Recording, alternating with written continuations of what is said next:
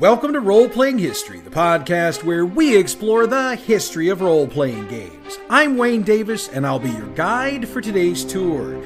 Episode 115, Birthright. Okay, so I promised you 2 shows this week, and I'm going to keep my promise. Well, except for those listening in on YouTube. You only got 1 show last week, and this is the one scheduled for this week. My apologies for potentially misleading you on that one. Since I chit-chatted a lot in the first episode for this week, I think we just need to go ahead and crank up the tour bus and get into the topic. Birthright was designed by Rich Baker and Colin McComb and released for 2nd edition Advanced Dungeons & Dragons in 1995. In his 2009 retrospective article on Birthright for Pyramid Magazine, Matthew Pook noted that Birthright was the first setting to support PCs as rulers, as it provided players with a game based on, quote, diplomacy, politics, trade, construction, and of course, war, end quote. In his book, The Evolution of Fantasy Role-Playing Games, Michael J. Tresca noted that Birthright was at least in part inspired by Tolkien's Middle-earth, noting it was, quote, a universe profoundly influenced by bloodline, nation-building, and war, end quote. So let me take a moment to translate all of that. Birthright is, at its core, a game where the PCs are rulers of some portion of the world.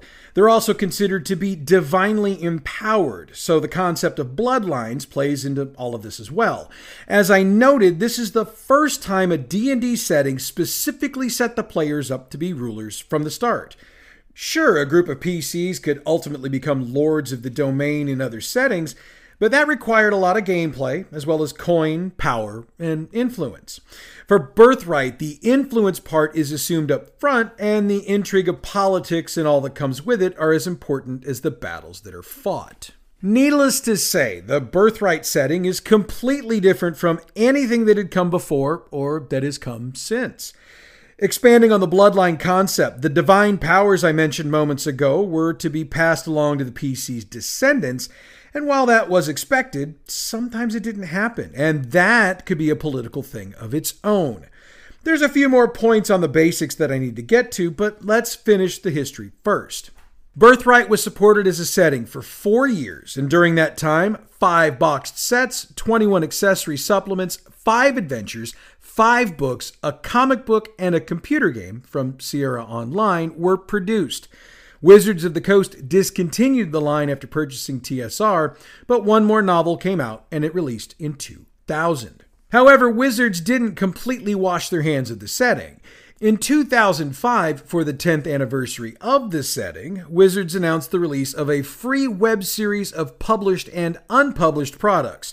There was also a version of Birthright that was constructed for use with 3rd edition D&D, but that was handled by a group of fans online working collaboratively across the internet and was rewarded by Wizards as being named the official fan site of the setting.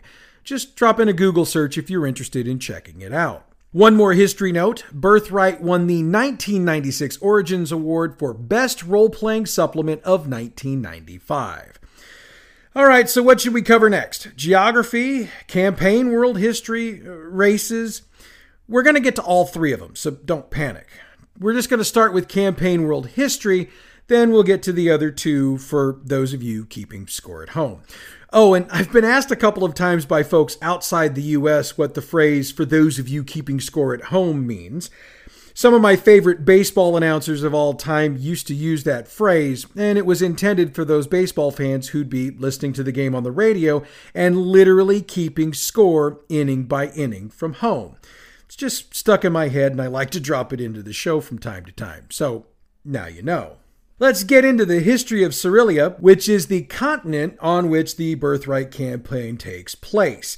And for the record, Cyrilia is located on or in the world of Abrinis. In the beginning, Cyrilia was inhabited by elves, dwarves, and goblins. Humans made their way there from the southern continent of Aduria, and they left there because of the corruption caused by the dark god Azrai. Now, much as it was in the history of our world, these immigrants had cordial relations with those populating the land when they arrived, which were the elves in this case, but those relations soon turned adversarial as the humans encroached further into elven lands. Sound familiar? The dark god Azrai wasn't just sitting on his hands, though. He gathered his armies and headed for Cerelia, bent on conquest. Those armies were made up of a variety of minions, a group called the Voss, who were a tribe of humans he'd managed to corrupt, and the Elves, who were pissed off at the humans for taking their lands and causing the battles that had broken out in the intervening years. The human tribes on Cerelia didn't back down, however. They and their patron gods met Azrai and his band of not-so-merry men at Mount Deismar, which was located on the land bridge between Aduria and Cerelia. Now, note I said was located. We're getting to that. The battle commenced, and it didn't take long for the elves to realize Azrai had basically played them. Then they decided that the enemy of my enemy is my friend, so the majority of them switched sides to work with the human tribes of Cerelia. Now, regardless of what side anyone was on, the battle was fierce. And while the armies fought on the mountain slopes, the gods decided to layeth the smack down upon each other. And it didn't take long for the gods to realize something. The only way they could beat Azrai was to sacrifice themselves. So they did. It was one hell of an explosion, destroying Mount Deismar, the land bridge, the gods, and, most importantly, Azrai. So if the gods ceased to exist, how do we get the divine powers we talked about earlier? I'm so glad you asked. Even if you didn't ask, I'm still glad you asked. The power of the gods shot out during the explosion, entering those present on the field of battle. Now, those who were the closest in both physical proximity as well as ideas and virtue got the most power. They basically became gods themselves, so a new pantheon rose up to replace the one that had just yeeted itself into oblivion. Some of the other combatants got some of the divine power, but they quickly realized something. The power was now in their blood, and if somebody wanted to steal it, it wasn't going to be too hard to take it. These folks, for the record, are known as scions, and they quickly figured out that the blood strength could be stolen with a killing blow that pierces the heart. Like I said, not an overly hard thing to do. These divine gifts the scions got made them very able leaders. It allows them to form a connection to their people and to the land, and it allows them to draw strength from both. Now, while these powers could be used for evil, they use them for good, and they can and do give that strength back to the land and to the people when it's needed. They also perform great deeds whenever the need arises. There are a few more benefits to this divine blood, among them long life, the ability to detect poison, and the ability to project a divine aura. Now, that last one depends on their bloodline strength and the god that the powers came from. Of course, the good gods weren't the only ones destroyed. When Azrai was blown to smithereens, his powers were handed out as well. Those who got his blood powers tend to become powerful abominations called Auschlinglein in the Birthright world, and I jacked that pronunciation up, I know. They are now corrupted, and their bodies will twist themselves to reflect that inner corruption. Quite a few of the major villains and monsters of the Birthright campaign are Auschlinglein. The Gorgon, the Sphinx, the Spider, and the Vampire, each with their own little picadillos, though we do know most of the basics, so we're not going to elaborate here. Now, that's just a brief history lesson, because to cover all of the history from the various boxes and supplements would take several episodes. And while that would be fun to do, I promised you something else for next week, and after messing up last week, I kind of sort of need to keep my promises. So let's talk geography, since we probably need to understand a bit of that before we start running through the list of races. So the world of Avernus has 4 continents that we know of, though it's been hinted at in multiple supplements that there might be more. Thali, which is a frozen continent, Japar, located to the southeast, the southern continent of Aduria, which we've already mentioned, and Cerelia, which is the home for the campaign itself. Cerelia is then broken down into 5 regions, which are named after the major human tribe or group that first settled there. Anwar is located in the southwest. It has a major shipping and travel route that leads through the heartland of the continent, the River Mesil. The climate of Anwar is much like that in Western Europe, for our listeners who are familiar with that region. If we're looking for a direct reference to historical locations in the world, there really isn't going to be one. Think of Anwar as a gumbo of medieval England, Imperial Rome, and Gondor from Lord of the Rings.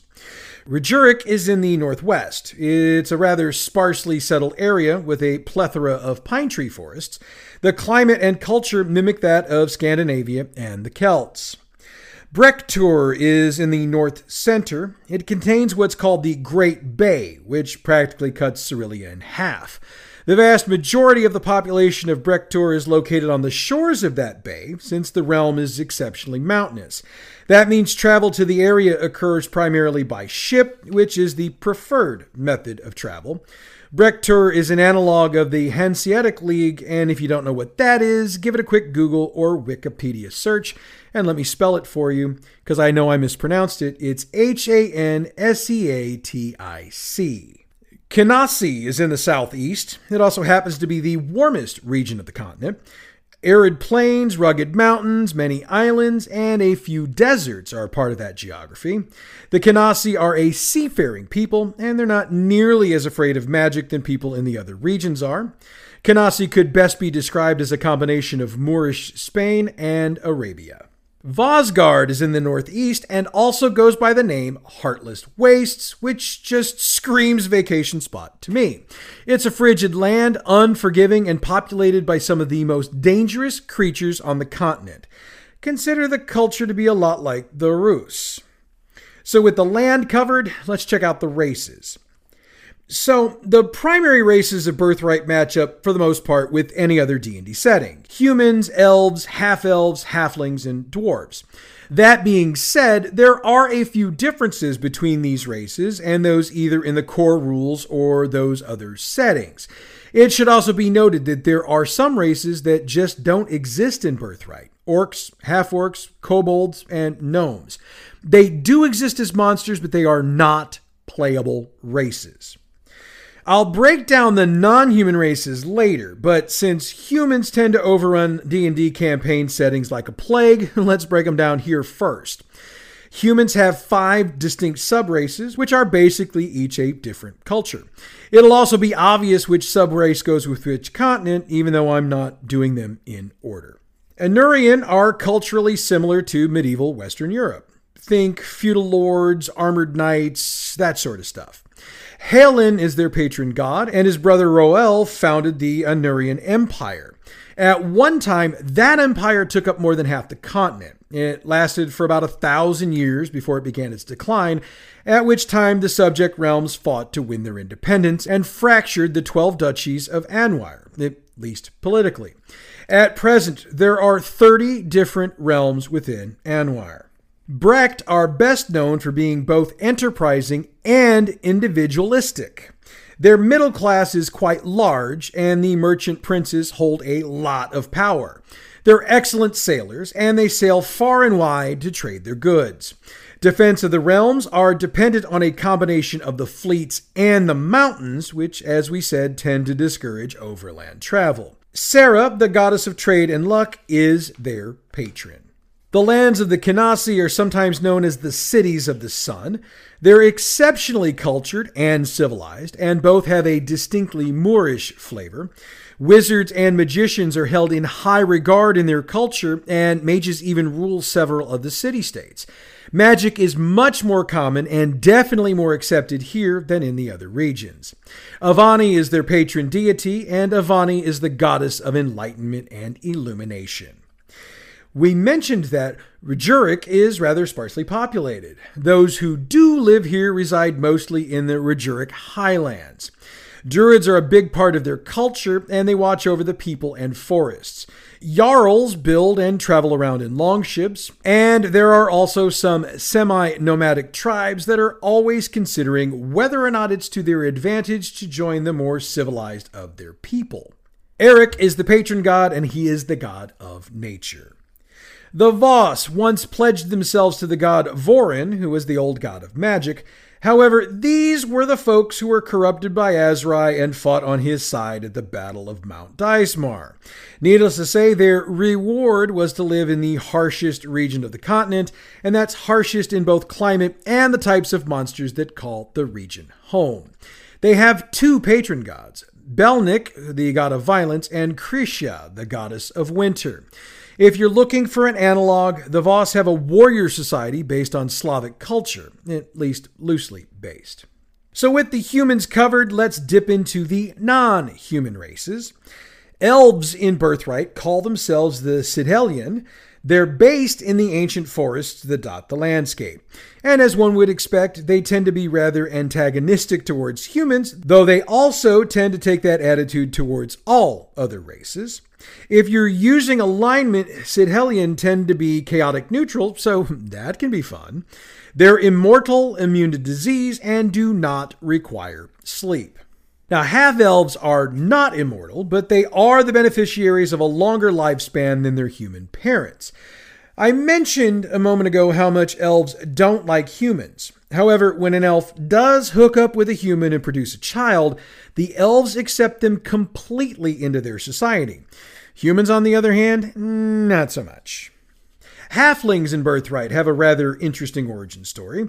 They're originally from the Shadow World, but when an evil force corrupted that, they scurried on out and made their way to Cerelia. They still have the taint of the Shadow World on them, and it allows them to cross over to that plane a lot easier than any other race. Dwarves are pretty much the same here as in any other setting. They're gruff, prefer to live in mountains, measure in at about 4 to 4.5 feet tall, and weigh in somewhere between 250 and 300 pounds. The majority of dwarves are isolationists and tend to be rather reserved. Goblins. They are still crude and barbaric, but they tend to be a lot less hated here than in any other setting. They have several large realms that trade with humans. Orogs. They are fierce, militaristic, and underground dwellers. Their war with the dwarves is pretty much endless, and they tend to be at war with every other race as well. I also wanted to note that gnolls and giants are also represented in Birthright, along with a number of other races in D&D. So let's get back into the discussion of what makes Birthright so much different from other D&D settings. I said something earlier about the bloodlines. Something major about those is that any character that has one has an aura of command known as Regency, which is represented in the game by Regency points, or RP for short. Regency is used to gain a domain, and a domain has provinces and holdings. And as I noted earlier, developing the domain is just as important as the characters improving themselves. And insofar as time goes when it comes to domain, Birthright uses 3-month domain turns to model the actions of rulers. Consider that to be just like a combat round, only a hell of a lot longer. Those are the basics, but I can't end the show without expanding on them a bit. I mentioned domains, provinces, and holdings. Provinces are the basic political unit of the domain level. In other words, these are the actual land, population, and natural environment of said domain. Getting into holdings, there are 4 types: law, temples, guilds, and sources. Law holdings represent the legal authority of regents in the province. Temple and guild holdings are the religious and economic aspects, as you would expect. Source holdings are the very magical energy that the natural environment contains. For the record, provinces and holdings are described in levels. So, you've got a province. You know what it's got, but you're probably wondering what the province itself looks like, how big it is, how many people live there, etc., etc. The size and shape of provinces isn't a standard thing, and that's because the various published materials don't settle on one. For the most part, they come in around 30 to 40 miles across, and insofar as population, each province has a population level, which is a number between 1 and 10, and it has effects on play. Regents will collect their RPs based on the population levels of the provinces they control, and population level determines the maximum levels of law, temple, and guild holdings in that province. Since they are regents, our PCs can perform what are known as domain actions. Those are month-long activities with a wide range of effects.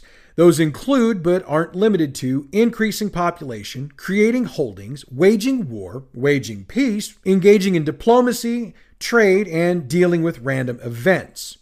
A regent can also build castles, muster troops, issue decrees, and establish treaties, among other things. Now, if the regent happens to be a priest or a wizard, they have another thing they can do. They can utilize their holdings, specifically temples and sources, to cast what are known as realm spells. These are rather large scale and can affect the entire province. They're exceptionally costly, both in terms of gold and regency, so this is not something you would do lightly.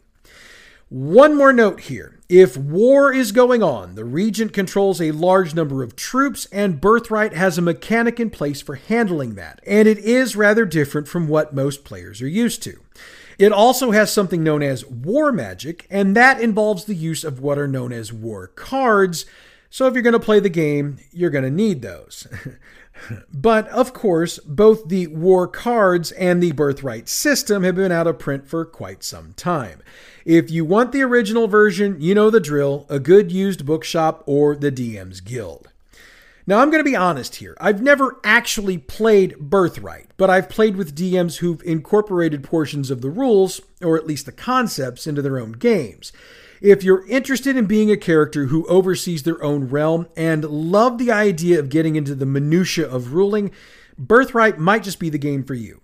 If you prefer head-on, dungeon-crawling combat, then I'm pretty sure this ain't going to be your thing. But, like I always say, if you're at all curious, check it out for yourself. And with that, we come to the end of today's tour. Next week, we check out the Year Zero engine. That's going to be a pretty interesting show, and it's going to be a little longer than these two were this week, so you're going to want to check that out. In the meantime, check out our other fine podcast, Bad GM's Campaign Build Along. That show also got 2 episodes this week, and both are jobs intended to start introducing NPCs that will lead us into the 3rd act of the campaign. Bad GM's Campaign Build Along is available wherever you get your podcasts or on our website, badgmproductions.net. The music we use for this show comes from Pixabay.com. Check them out for all your license-free, royalty-free music needs. Role-Playing History is a production of Bad GM Productions. You can check us out all over social media, and the links should be in the information box for this episode. If not, you can find them on our website, badgmproductions.net. Like I just said, next week we check out the Year Zero game engine. But that's next week. Until then, I'm Wayne Davis, and your Role-Playing History.